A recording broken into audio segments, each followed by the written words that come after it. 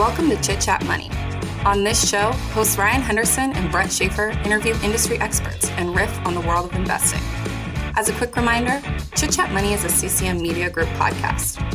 Ryan and Brett are also general partners at Arch Capital, and Arch Capital may have positions in the securities discussed in this podcast. Anything discussed on Chit Chat Money by Ryan or Brett or any other podcast guests is not formal advice or recommendation. Now please enjoy this episode.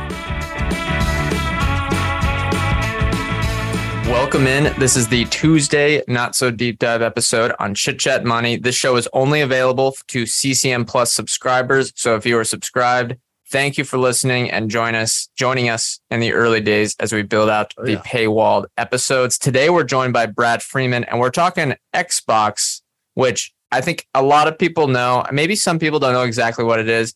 This was your choice, or maybe the team choice this week. We kind of chose this one together. It's a subsidiary of Microsoft. I mean, what gets you excited about this business, Brad?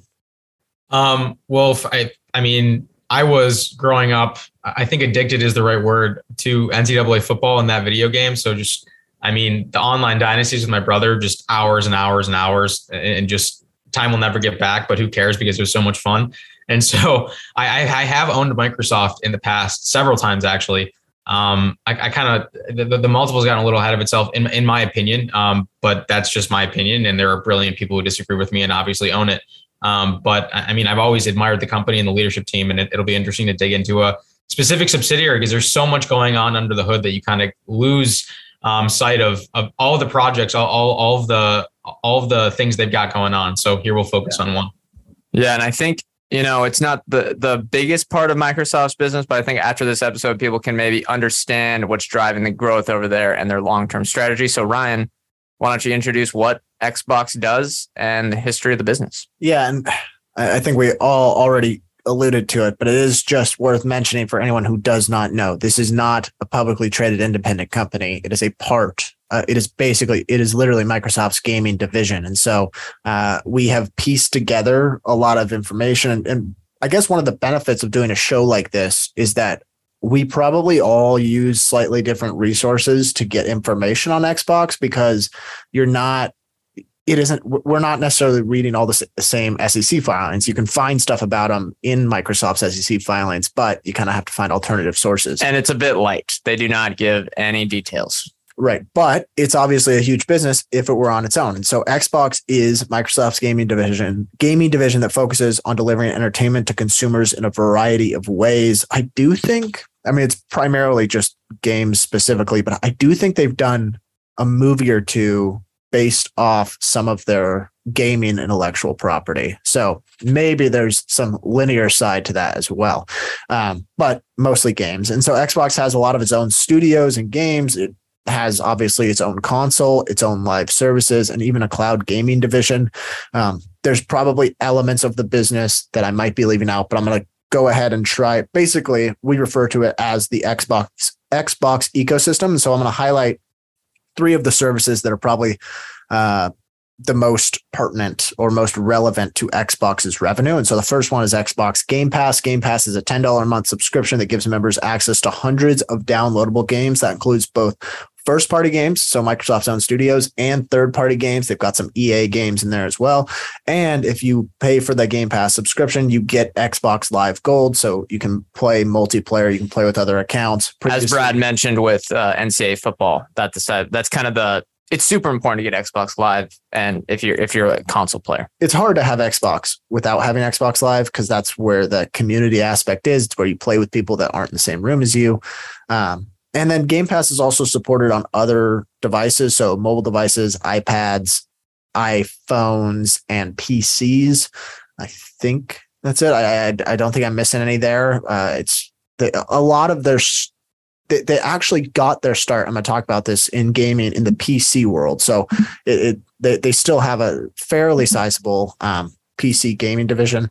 But the Xbox Series X is the most recent console. And it's the X and S. So Xbox Series X has a disk drive or a disk port. The Xbox Series S does not. And then in terms of technical specs, the Series X or Series S delivers games in 4K and gets up to 120 frames per second. Most of us probably don't really care. I'd probably throw myself in that camp. just suffice to say, it's the newest version. It's the highest technical capabilities from an Xbox. And then it costs $500 at a minimum. You can get bundles where you get like 3 months of Xbox Game Pass, you get a controller with it and different stuff like that. But often there is hardware that you have to buy tangentially. So maybe you have to buy a new Bluetooth controller, you have to buy a second controller, maybe you buy the headsets, stuff like that. So there's other hardware in their hardware revenue, but predominantly the consoles, and that is the Series X and S. And then the first party games, this part I find pretty interesting. So as I mentioned, it has several of its own studios, and they're located all around the globe. Some of the studios include Alpha Dog Games, Bethesda Game Studios, which they acquired, and then soon Activision Blizzard's various development studios. They have obviously tons, and so it's going to be quite the long list of studios that they own. And the studios are responsible for the development of tons of globally recognized and globally loved games. Some of them include Minecraft, which is literally the best-selling game of all time, Forza, Halo, which they acquired in 2000. They acquired it was the earliest acquisition. The studio, I think it was Bungie. I'll talk about that in the history here. Age of Empires, pretty popular. Doom is kind of an older game, very popular. Fallout. And then if the Activision Blizzard deal closes, they also have Call of Duty, World of Warcraft, Candy Crush, and a whole bunch of more titles. I like to think about it similar to the iOS ecosystem because Xbox generates revenue in a lot of different ways. So they sell hardware, as I mentioned, they sell first-party games, they get a revenue share on the sale of third-party games and the sale of in-game purchases. So if you're Fortnite and you buy whatever the Fortnite Battle Pass is, $20 a month, Xbox collects their 30% take rate. They also generate subscription revenue from Game Pass. They also generate advertising revenue from the Xbox store. So that's why I say it has some parallels to the iOS ecosystem. I'm going to move on to history, though. So Microsoft, as I mentioned, got its start in gaming well before they introduced the Xbox. Games were initially designed for the Windows operating system, and their longest running game still in development is actually Flight Simulator. So I think that's been around, I want to say, for like 30 years or something like that. So that little fun fact, I guess. And then the name Xbox wasn't actually introduced until 2001 in response to Sony's success with the PlayStation. Apparently, Microsoft saw the PlayStation 2 as a threat to its personal computer business because they wanted the personal computer to be sort of the centerpiece of the home, and the PlayStation was kind of branding itself as that. And so they said, all right, we need to get into gaming as well. And in 2001, they rolled out the original Xbox. It eventually sold over 24 million units. So decent success, but it was a big money loser for them. And then just before the launch, as I mentioned, they acquired the development studio Bungie, which was the maker of Halo, for $3.6 billion. So a decent acquisition, size acquisition, especially given that time. What was it? 3.6 billion? Yeah. Especially Halo top franchises. Hey, let me give a reference here. PlayStation 2 was way more successful. It's the best selling console of all time, although it might get dethroned by the Switch here soon at 155 million sales. So way bigger than the Xbox. And we'll kind of talk about how PlayStation has been the leader, but maybe Xbox is potentially closing the gap over the last few years. And then a year after the launch of the original Xbox, they introduced Xbox Live. I didn't realize it was that early, but Xbox Live was sort of a game changer because it allowed people to connect their friends. I believe PlayStation followed it up with their own service shortly after. And then the second version of the Xbox console was the Xbox 360. I would say this was much more successful, probably more widely viewed as a big success. They eventually sold 80 million copies, and even they added something called the Kinect. If people remember it, don't forget the Kinect. This was meant to sort of compare to the Wii, but it allowed you to play without having a remoot. Kind of a bust. Flop. Yeah, it was a bust. It was not a very good product. However, I guess they have the runway to take big bets like this and fail on some. And so I think they learned what works and what doesn't. And then in 2013, the Xbox One was introduced. And this was, I guess you could call this the decade that was focused on live services. And so live offerings, that was sort of the focus and the differentiation between 2000 to 2010 and 2010 to 2020. And so the following year, right after 2013, Microsoft bought Mojang, which was the studio behind Minecraft. Obviously, as I mentioned, best-selling video game of all time. And the Xbox One was really Microsoft's go-to console over the last decade, up until 2020, when they released the Xbox Series X and S. As I mentioned, Series S is just a cheaper version of the X, with the only real difference being the lack of a disc port. Roughly a year later, so we're talking now this year, January of 2022, Microsoft announced its intention to buy Activision Blizzard for just under $70 billion, making it the largest gaming acquisition ever, and by a long shot. I think prior to that, the biggest deal was I think it was their own acquisition of Bethesda, but the second one now is Take-Two's acquisition of Zynga. The deal is still going through regulatory review. It looks like it's going to close, so for a lot of this episode, you're probably going to hear us talk about once Activision's kind of a part of the business. Exactly. And I have some charts for the written stuff that will be in the newsletter that combines the two companies' financials. Let me hit industry and competition. When we're doing these theme episodes, I think I'll just reiterate some of the stuff we've talked about previously if you haven't listened to the other episodes. But the gaming industry as a whole is estimated to be about $178 billion worldwide. Now, if we look at consoles, which is Xbox's core segment right now, although we can argue maybe that all these sort of gaming modes will be not democratized, but maybe smoothed out, and it all blends together once cloud gaming comes down the line. But we'll see. Maybe that's a discussion question for later. But the console segment is a little bit smaller because mobile's the largest. Console's only $37 billion. And the console industry has been very, very stable, but it hasn't grown much for the last 15 to 20 years. However, that could be due because right now, the two big players, Xbox and PlayStation, are facing major supply chain issues still right now.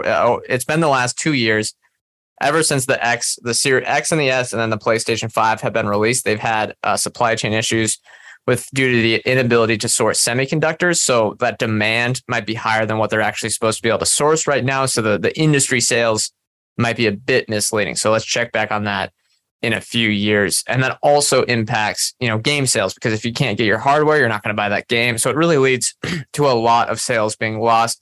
I kind of wanted to say that because let's just see what the console industry looks like in 2025. If I had to bet, the industry will be larger than it is today, but we'll see. If it doesn't, and it's kind of the same level as we've seen the last 10 to 15 years, maybe it's really hit maturity and it's not in that growth phase yet, but we'll see. Then other industry note, I thought was very interesting, the cloud gaming market. And again, these third-party analysts are always, they're just throwing around numbers, but the cloud gaming market, from what I researched, there's a lot of people that expect it to grow at a 40% plus annual rate through the rest of this decade. So extremely fast growth, and Xbox has been the clear leader here. So I think that's very exciting. We'll discuss that later. Now, if we look at competitors, everyone knows PlayStation. We talked about them already. I think they're the number one competitor, and then there's really everyone else. So we have Nintendo, who has their consoles, but are slightly different because they're more family focused and not really competing with the shooter games and stuff like that. There's even Amazon, who has Luna, the cloud gaming service. There's Google with Stadia, their cloud gaming service. There's EA, Electronic Arts and Game Publishing, Take-Two and Game Publishing, along with other publishers as well. Then there is Steam, which is game distribution through PCs. That is also a competitor to Microsoft. If more people are using their PCs to game, Xbox won't be getting that take rate. And then lastly, we'll discuss this as well later, Meta/Oculus with their VR gaming headsets. All right, Brad, do you want to talk management and ownership? Well, ownership, we don't really have it here, but just the management, who's running Xbox? Yeah, so Phil Spencer is the CEO of gaming at Microsoft. Ideally speaking, or not ideally speaking, but in an ideal way, he's been climbing the ladder since 2003. So I'm love to see the lengthy tenure there. And Tim Stewart, who's the CFO of Xbox, same thing. He's been there for 2 decades, climbing through multiple positions and multiple divisions. And then obviously Microsoft as a whole, Satya Nadella and Amy Hood are arguably the strongest 1-2 punch of any leadership team in public markets. And I say that with the emphasis being on the word arguably, because there's several amazing leadership teams, but this is definitely one that's in that conversation. In terms of overall ownership, Phil Spencer and Tim Stewart own a very, very small piece of Microsoft. So do Satya Nadella and Amy Hood for that matter. But yeah. Yeah, it's not much on the ownership side here. Ryan, you have some? I listened to a few interviews with Phil Spencer just to kind of get a sense of like who he was and who's kind of the head of the Washington native. So company. shout out Vancouver. There we go. He went to the University of Washington and he's been a for-lifer at Microsoft. I believe that's been his entire corporate life. He's been at Microsoft. He said he joined when there was less than 5,000 employees. Today, there's 122,000 employees. So, and he said that Satya Nadella caught him gaming while they were on like a Zoom meeting one time. So he is an avid gamer. So I think that's a good sign that he's someone like he said that if they find an interesting game or something like that, he'll play it. And I think it's just good that he's immersed within the industry. His LinkedIn page is very, very clean because Microsoft's on it. Yeah, he's maybe the guy that doesn't even need to update that LinkedIn page. I think he might have. I think he might have graduated out of that. But I'll hit valuation. This one's also interesting because we don't really have any multiples that we can give out because it's a subsidiary. But I did a little work. There's a lot of extrapolation here. So these are estimates. I just want to be clear. And we'll have some charts in the newsletter that will go along with this because there are a few numbers here. But I combined Xbox and Activision Blizzard's revenue, assuming the deal goes through, and assuming they have an operating margin of 20% combined. Now, remember that Xbox sells their hardware at about break even or at a loss even. So I don't know if the combined margin is kind of hard to tell. Is it 15%, 20%? Is it going to be 30% when they add all this content on? Assuming they have an operating margin of 20%, they had revenue combined, let me get the number here, of $25 billion in basically fiscal year 2022. If we assume they have a 20% margin, then the price of operating income of 20, so around the market average, the Xbox plus Activision Blizzard combined would have a market cap of $101 billion. Now, you might say that is extremely low, and gut check, I think that feels too low for the combined companies. So maybe their margin is higher, or maybe the market, and I think that would probably be correct, would assign them a higher multiple. But again, we're a little bit in the dark here, so I think we can maybe guesstimate. And I want to ask this question and save it for the end for us to, kind of a good wrap-up one. What multiple of operating income and maybe what margins do you think the company has? And what would you pay? What multiple would you pay for Xbox plus Activision Blizzard today? I think, we can save it for the end and see, because I think it could be a fun one. I can really indicate, is this business worth $100 billion to Microsoft, or is it worth maybe closer to 300, 400 billion? All right, Ryan, do you want to hit earnings or whatever we have here? Yeah, a lot more speculation, but they do break out sort of their gaming results, and Brett tied together some of the other results into that spreadsheet, which if you are a CCM Plus subscriber, which means you are listening, you can go ahead, you can check that out in the drive or in the newsletter. But Microsoft's gaming revenue was $16.7 billion in 2022. That was up 6% year over year. And then 75% of that revenue comes from content and services, with the remainder coming from hardware sales. So it is largely a services business. So that maybe my operating margin was too low. What do you guys think? Maybe it's high. Maybe it's closer to 30%. It's hard to, the reason I think it's hard to, so I would say the gross margins are probably fairly high. However, it's hard to say how much Microsoft is pouring into game development because they have the runway to spend so much. And so if they're spending tons and tons on game development, and then you also got to throw in like money they've spent to just acquire studios over and over, I think there's a lot of R&D going on here. So yeah, we just don't know. I think 15 to 20% operating margins is maybe a fair, sort of a fair ballpark, at least on the Microsoft side. As for Activision, their most recent full year revenue was $8.8 billion. That's actually been declining a bit this year. But we wanted to we want nice round numbers. So together, the two businesses would be generating more than $25 billion in revenue. Since we don't have any profitability numbers on Xbox, we'll kind of have to take a guess at what the blended margins look like. For reference, Activision has 25% free cash flow margins over the last 12 months. So if we assume that together, the two businesses have 20% operating margins, which I think is a fair estimate, but honestly, we have no idea. That would mean $5 billion in operating income. And that's how I got that $100 billion market value, just doing 5 times 20.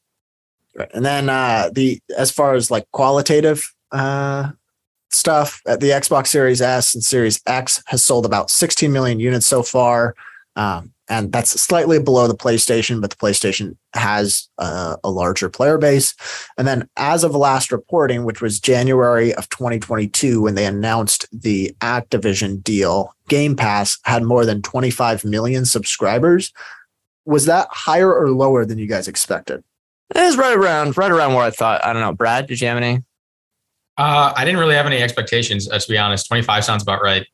25 million. Yeah, I think their player base is around 100 million. So I think that makes sense, especially because this is still early stages. However, it was growing maybe quicker than I thought. It's growing pretty rapidly. If I saw some of those anecdotal, they only give the data whenever they want it. They hit a round number, but it seems like it's going very, very fast.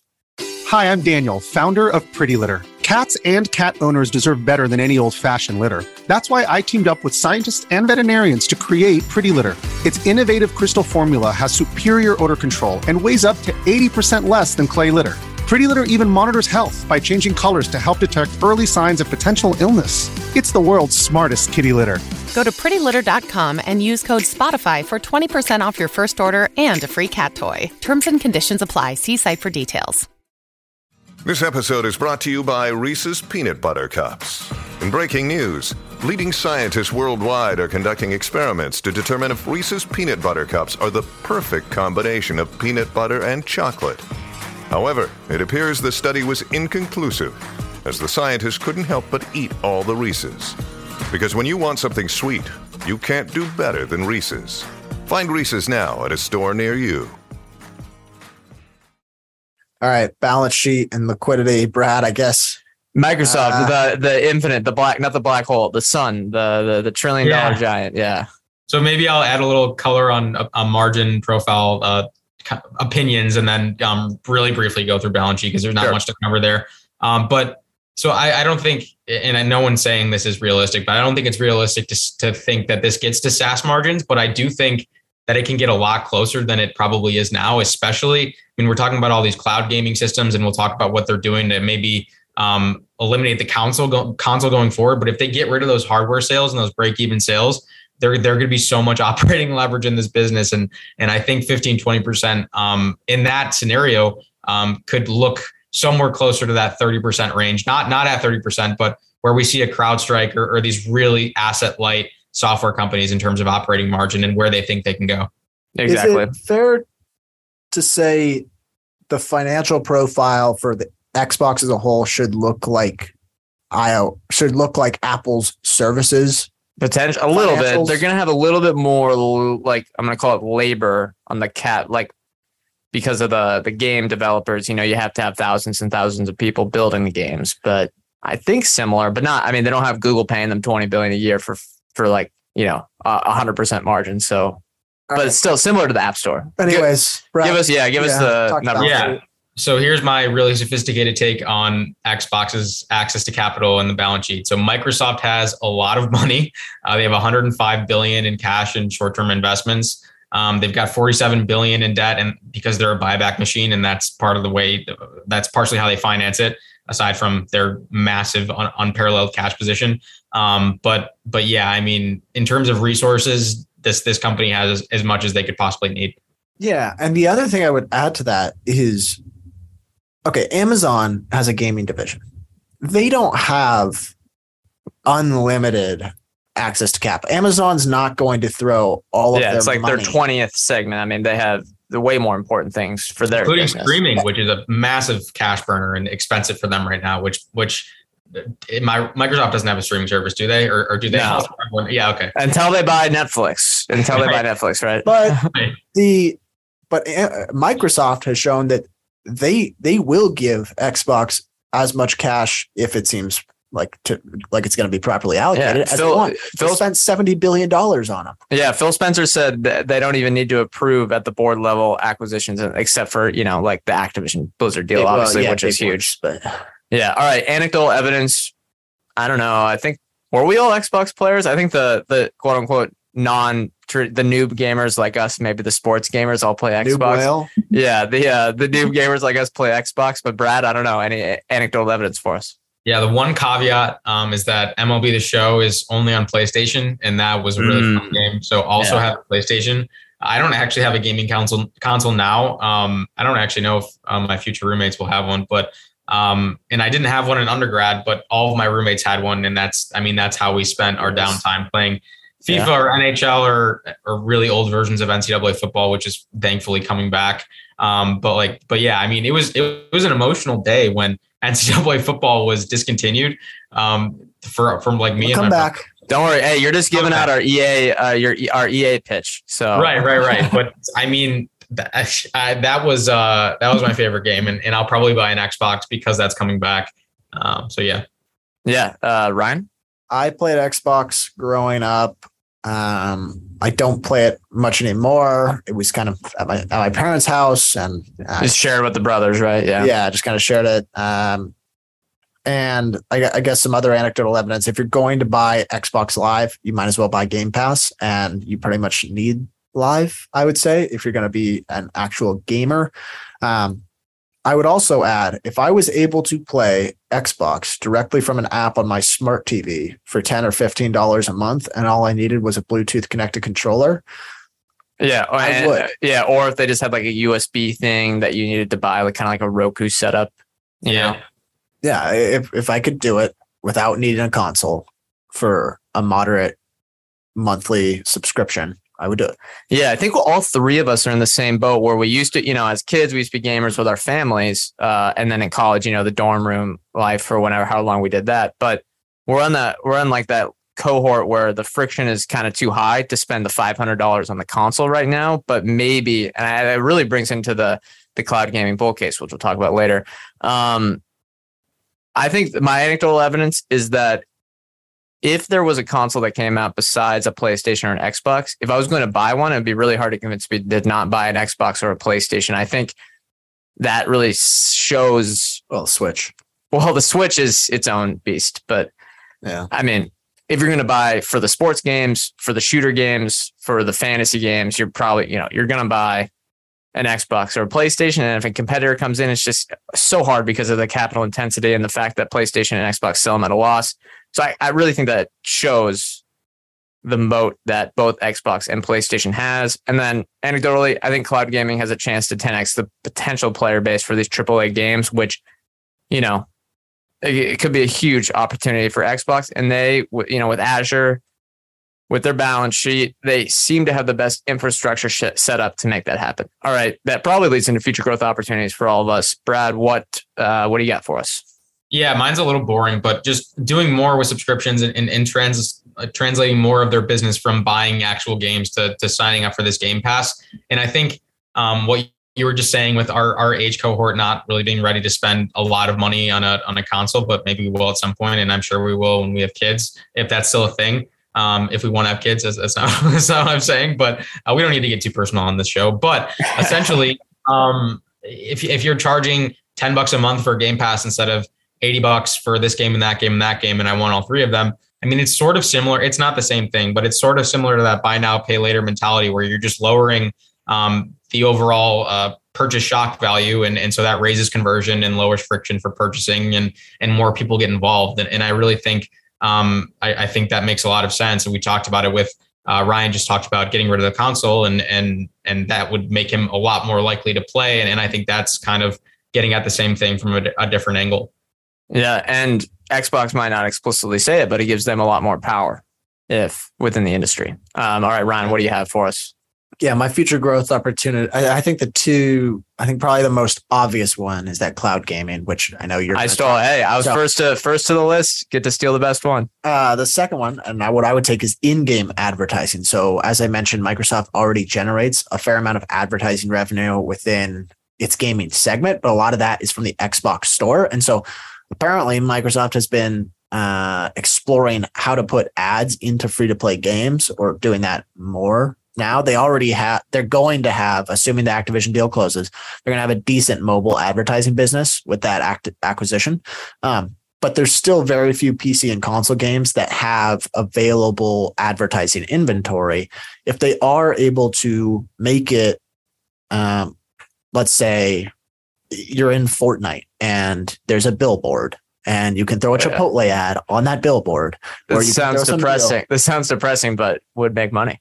I mean, you think about the ways to do sort of interactive advertisements or promotions, even it might feel organic. So like that Travis Scott concert in Fortnite.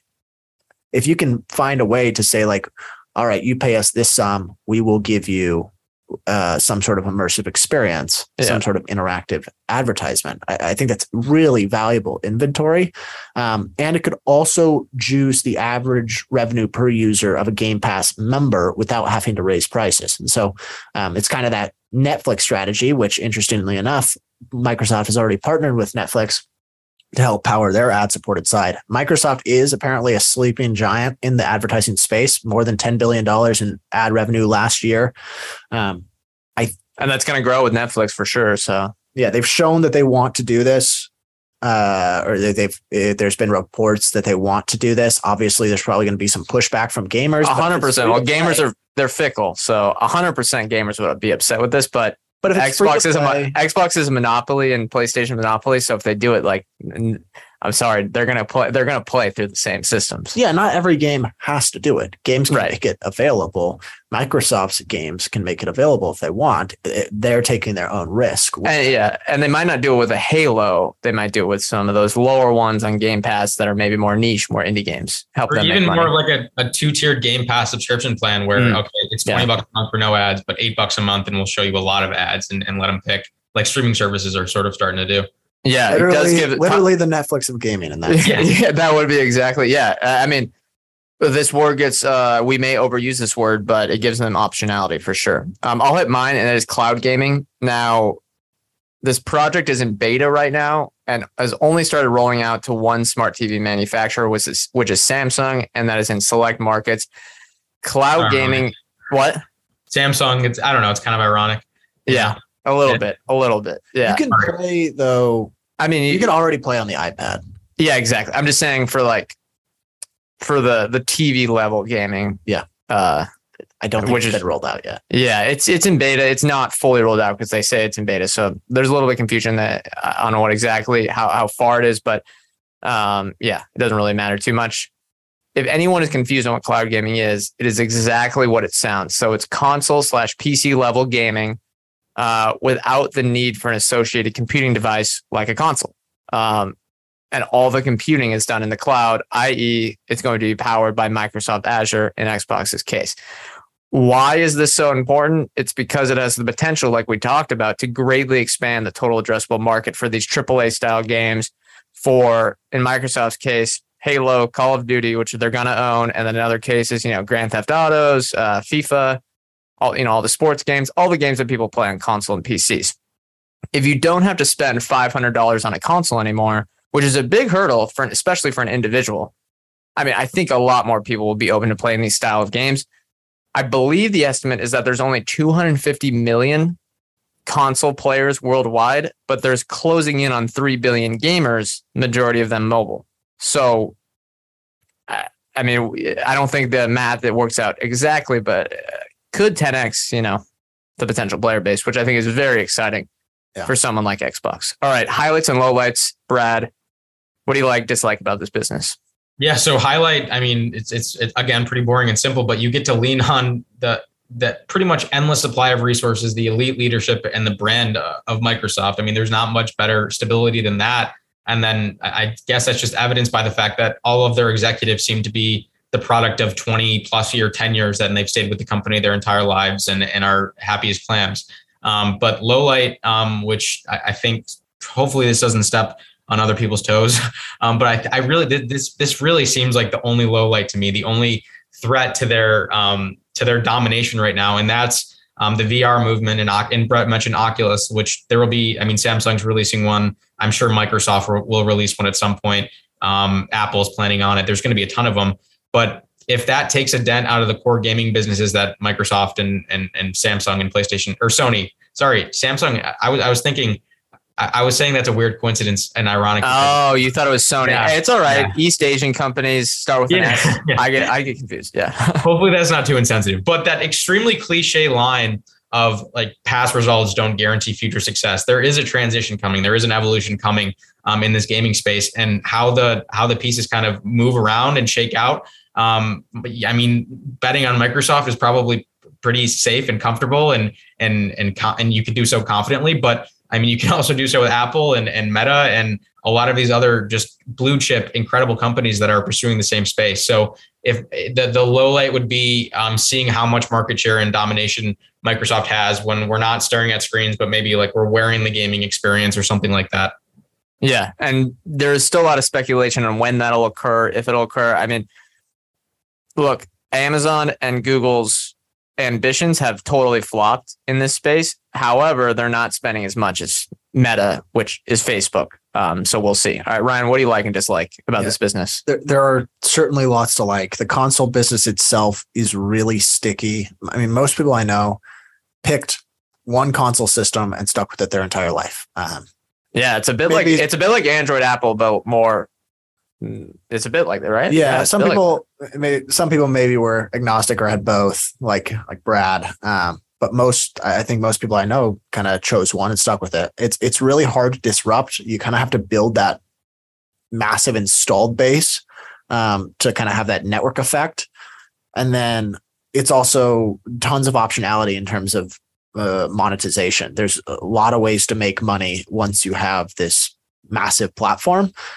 So as I mentioned, I think it possesses pretty similar characteristics to the iOS ecosystem, which I think is a really wonderful business on its own right. The second one feels like Xbox is kind of the front runner in the cloud gaming space right now. That I think, although I don't really know the technical side of it, I have to imagine there's some benefit in working so closely with Azure and having that under the same umbrella. It's vertical integration, right? So it's not, so like another company has to go to AWS, go to Azure, or someone like that. Yeah. Yeah. But I guess Xbox is kind of doing that, right? Yeah. So, I'm just, in a sense, yes. I have to imagine there's some synergies there. But then they also have first party IP to build a compelling offering with. So they are ahead of the game when it comes to building a subscription. And then they also have an advertising business. And if that is really successful, that could allow them to underprice competitors. If there was some sort of competing cloud gaming service, they could underprice competitors and still generate competitive ARPU. So it really is kind of a lot of advantages for them in the cloud gaming side. Third one, Brad already mentioned this, financial backing, as well as actual commitment from the parent company. Microsoft gives them endless resources. Low lights for me, though, the stickiness of the console business kind of goes both ways. A lot of people use PlayStation, and it's probably going to be pretty hard to get them to switch. So while Xbox might be able to pick up the incremental user, especially if they make it more accessible through cloud gaming, I think they're going to have a hard time converting PlayStation users. The other part, and I don't know how exactly this plays out, but I think bringing stuff exclusively to Xbox risks pissing off the gaming community. Yeah. So PlayStation CEO Jim Ryan recently said this. He said, Microsoft has only offered for Call of Duty to remain on PlayStation for 3 years after the current agreement between Activision and Sony ends. After almost 20 years of Call of Duty on PlayStation, their proposal was inadequate on many levels and failed to take account of the impact on our gamers. It's kind of this weird, like tough decision as to whether or not you bring this in-house and exclusive just to Game Pass or just to Xbox. It seems like it would be an advantage for Xbox to do that, but at the same time, you are risking a large chunk of your player base. I feel like the outcome here is going to be the regulators are going to have to tell them, like, you can't make Call of Duty exclusive. Yeah, and they can still make the Game Pass bundle compelling without having it be exclusive content. Yeah. All right. I'll hit my highlights. However, I think I just have the same as you guys. So I don't think there's much to add. I do like how Xbox in this new generation, they've had better market share versus PlayStation. We'll have the chart or the table in the newsletter for the actual numbers there. But my lowlights, the only one, let's see, that I had the Meta platforms one that Brad already discussed, and then supply chain issues for the hardware. right now it's showing that the actual hardware selling is just tough and a really tough business. Now, on the flip side, Xbox is one of the only companies that can do this, and is why they have a competitive advantage. Why no one really has any chance by making an equivalent console to compete with PlayStation or Xbox. They have to go like Meta is doing with Oculus and try to complete, a whole new system. And then the other low light, the console market has been stagnant for years from total revenue perspective. Now, we could change this with the next-gen devices over the next 3 years. We could change it with Game Pass. We could change that with eventually cloud. But the progress has been slow, so we'll see. I'm pretty optimistic that the console market, or the cloud gaming market, if you want to include that within the console market, will be larger in 2030. But it remains to be seen. It's been stagnant for a while. Unless I'm mistaken, spending on the consoles, like within the consoles, has increased. But spending for the consoles is pretty stagnant. So like the actual publishing of the games, so like EA's revenue on consoles has to have gone up over the last 10 years. Yeah, I mean, I don't know. Look at this chart. Console revenue has been pretty flat. Is that referring to the hardware? That's referring to, no, it would be, it's global consumer spend on video games on consoles. We have this chart here that we're looking at that you can see in the newsletter. It's been fairly stagnant. And I don't know what to say. Some companies have been doing better than others, but on the overall pie, it's been fairly stagnant. And it just concerns me a bit. I mean, it's been durable, but the growth hasn't really been there. Now, let's move to bull case, Brad. What do you got for us? Why could Xbox be a much bigger business a few years from now? Because NCAA football is coming back. I mean, that's $60 right there. Exactly. I mean, I'm happy. So they're good to go, obviously. But gaming outside of consoles, which very good point on the flatness, but gaming as a whole, the industry is a clear secular growth story, and it has been for a very long time. And Microsoft really has been the most consistent performer to date. Maybe Nintendo, I think you guys would want me to give them some love, but they've been a consistent performer too, obviously. But the bull case is honestly just keep doing what you're doing. I know that's very boring, but it really is the case. I mean, this is the model of consistent execution and success, and just keep doing it. All right, Ryan. Yeah, my bull case is that the console business that exists today remains steady, at least until Xbox Cloud becomes usable enough that it drastically expands the player base. So if gaming without a console becomes a big enough hit, I could easily see a world in which Game Pass has north of 100 million subscribers. It does not seem that far-fetched at all, because if the Game Pass bundle, or if the Game Pass subscription is really compelling, more people are going to play it on their internet connected devices that aren't smart TVs too. So you're going to get better adoption from phone users, from iPad users. And then obviously the pie is big within smart TVs, and then PCs as well. So if you put 100 million subs and don't increase the price at all, which seems unlikely also, that's $12 billion a year in pure game subscription revenue. That, to me, I think Game Pass is kind of the bull case here.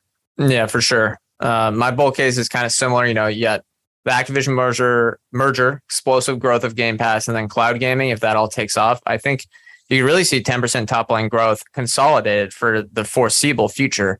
And the demand for these next gen consoles is being understated right now because of the semiconductor issues. They'd be much, much higher, and we still can't. They're still out of stock on Amazon from what I saw. So they're still seeing issues. They said 2023, it should clear up, but that is really, making their revenue look worse than it should be. All right. Any bear cases? It seems like besides VR, we kind of just came up with, it's hard to, it's a testament to the business that it was hard to find bear cases for all of us. But Brad, what do you have? Yeah. And I'm really reaching. I'm kind of concocting a bear case that I don't really think is going to affect them, but I'll go with it anyway. So we're seeing rights to sports content just going for ridiculous sums of money, and maybe in the future, if these leagues get more bargaining power or whatever, then Microsoft has to pay more to keep having FIFA and NHL and MLB and NCAA football again. But I mean, they have the money to pay for it, so I'm kind of like arguing against my own bear case, and that really is to point to how well run and great this operation truly is. I say as not even a shareholder of Microsoft. Yeah, all right, Ryan. It is kind of power between the publishers versus the distribution platforms is sort of a difficult problem to solve. I think that's probably why they have such good relationships, is because they both make good money, both benefit. Yeah. The bear case for me, I don't think there's like any world in which Xbox ceases to exist in 10 years. I think the worst case scenario would be that 10 years from now, the gaming landscape looks a lot like it does today, where player bases right now are really fragmented by device, and there's not like one place. There's not a clear one-stop shop for any kind of gamer. Game Pass can be that if they're able to tie in all the different devices and give people access to tons of games. But if it stays the way it is, Xbox has to spend across a bunch of different categories. And I don't think they quite reap the same returns as they would if it was just one unified solution. So bear case is that it just doesn't change too much. Yeah. And I had the same sort of bear case. So I want to go into the fun question here, which is tying back to the beginning, assuming they have an operating margin of 20%, what multiple of earnings would you guys pay for Xbox and Activision Blizzard? And I think this can kind of combine with more or less interested, because the higher the multiple, the easier we can tell you, oh, Ryan, you have something to add. One contingency or one question. What balance sheet do they get? They get, it's the same. It's the situation there. They have unlimited, let's say. Yeah. Well, I guess it's the same situation, but it's also saying that, you could say their margins could expand in the future. So Brad, on the spot, what multiple would you pay? I know this isn't, I don't know. It's just a fun exercise. It's an interesting question. And I know just 10 to 15% growth. So you think, okay, what would the PEG ratio look like, and put it around 1 or 1.1 and go with that. But honestly, I do see so much operating leverage in this business, because I do see it as such a high likelihood event that console sales go away, and this zero margin business that they have is replaced with lower friction, converting more users and creating more subscription-y and software-based revenue. So honestly, 25, 30 times operating income is not, I don't think, ridiculous in this case, even for a 10% grower, because I do see such rapid margin expansion for this segment going forward. All right, Ryan. Okay. Well, I think the balance sheet is important here, because if they have to run it off their own cash flow, they don't have quite the structural advantage that they would with the financial backing of Microsoft. And competitively, it's a different total kind of dynamics. But Activision generates $3 billion in cash a year. But they wouldn't be able to have Activision independently. Game Pass would be a worse offering. It would be like, you wouldn't be able to get, I'm saying, if you don't have the financial backing from a big parent company. I mean, I assume they're a profitable business, so I don't really think that matters. Yeah, but they are not as strong competitively without it, because they can't enhance Game Pass. It's just, look, we don't need Ryan. We don't need the caveat. It's a huge deal. But that is the difference between me willing to pay 15 times earnings and me willing to pay 30. All right. Well, what do you got? If they have $20 billion in cash in the balance sheet, I'd pay more than 25 times earnings. Yeah, I'm going to be more optimistic than you guys. I would pay, if the margins are 20% now, I honestly wouldn't mind paying 40 times earnings, 50 times earnings for this. I think it's that good of a business. It's one of the best in the world. Wish it would spin off. It's a shame it's under Microsoft, to be honest. All right, that's going to do it, I guess. I mean, we're all more interested, I'd say. It's kind of tough because it's not a stock. So yeah, I mean, Xbox, Azure, AWS, Instagram, YouTube. I'd love to own all those businesses, but they're under massive conglomerates. But more interested in, if Xbox spun off, I'd go gaga over it. Yeah, and Ryan, assuming. Yeah, I'm more interested in, as Brad mentioned, when you think about all those businesses Brad just mentioned, they've all benefited. I think they're all much better businesses because they're under the big. Oh, for sure. YouTube and Instagram wouldn't be nearly where they would be today. All right. That's going to do it for this episode. Next week, we have Capcom. And I believe when Brad comes back on, we'll be doing our housing segment, and we'll be doing Zillow. So tease that a month from now. I believe that's what you chose. But I could be wrong. I think I did Zillow /Redfin /Open Door, and then we just picked one. But Zillow sounds interesting. Yeah. All right. Well, that's going to do it. Thank you all for listening. Remember, we are not financial advisors. Anything we say on the show is not formal advice or recommendation. We are, however, general partners at Arch Capital, and clients may hold securities discussed in this podcast. Again, thank you all for listening. We'll see you next time.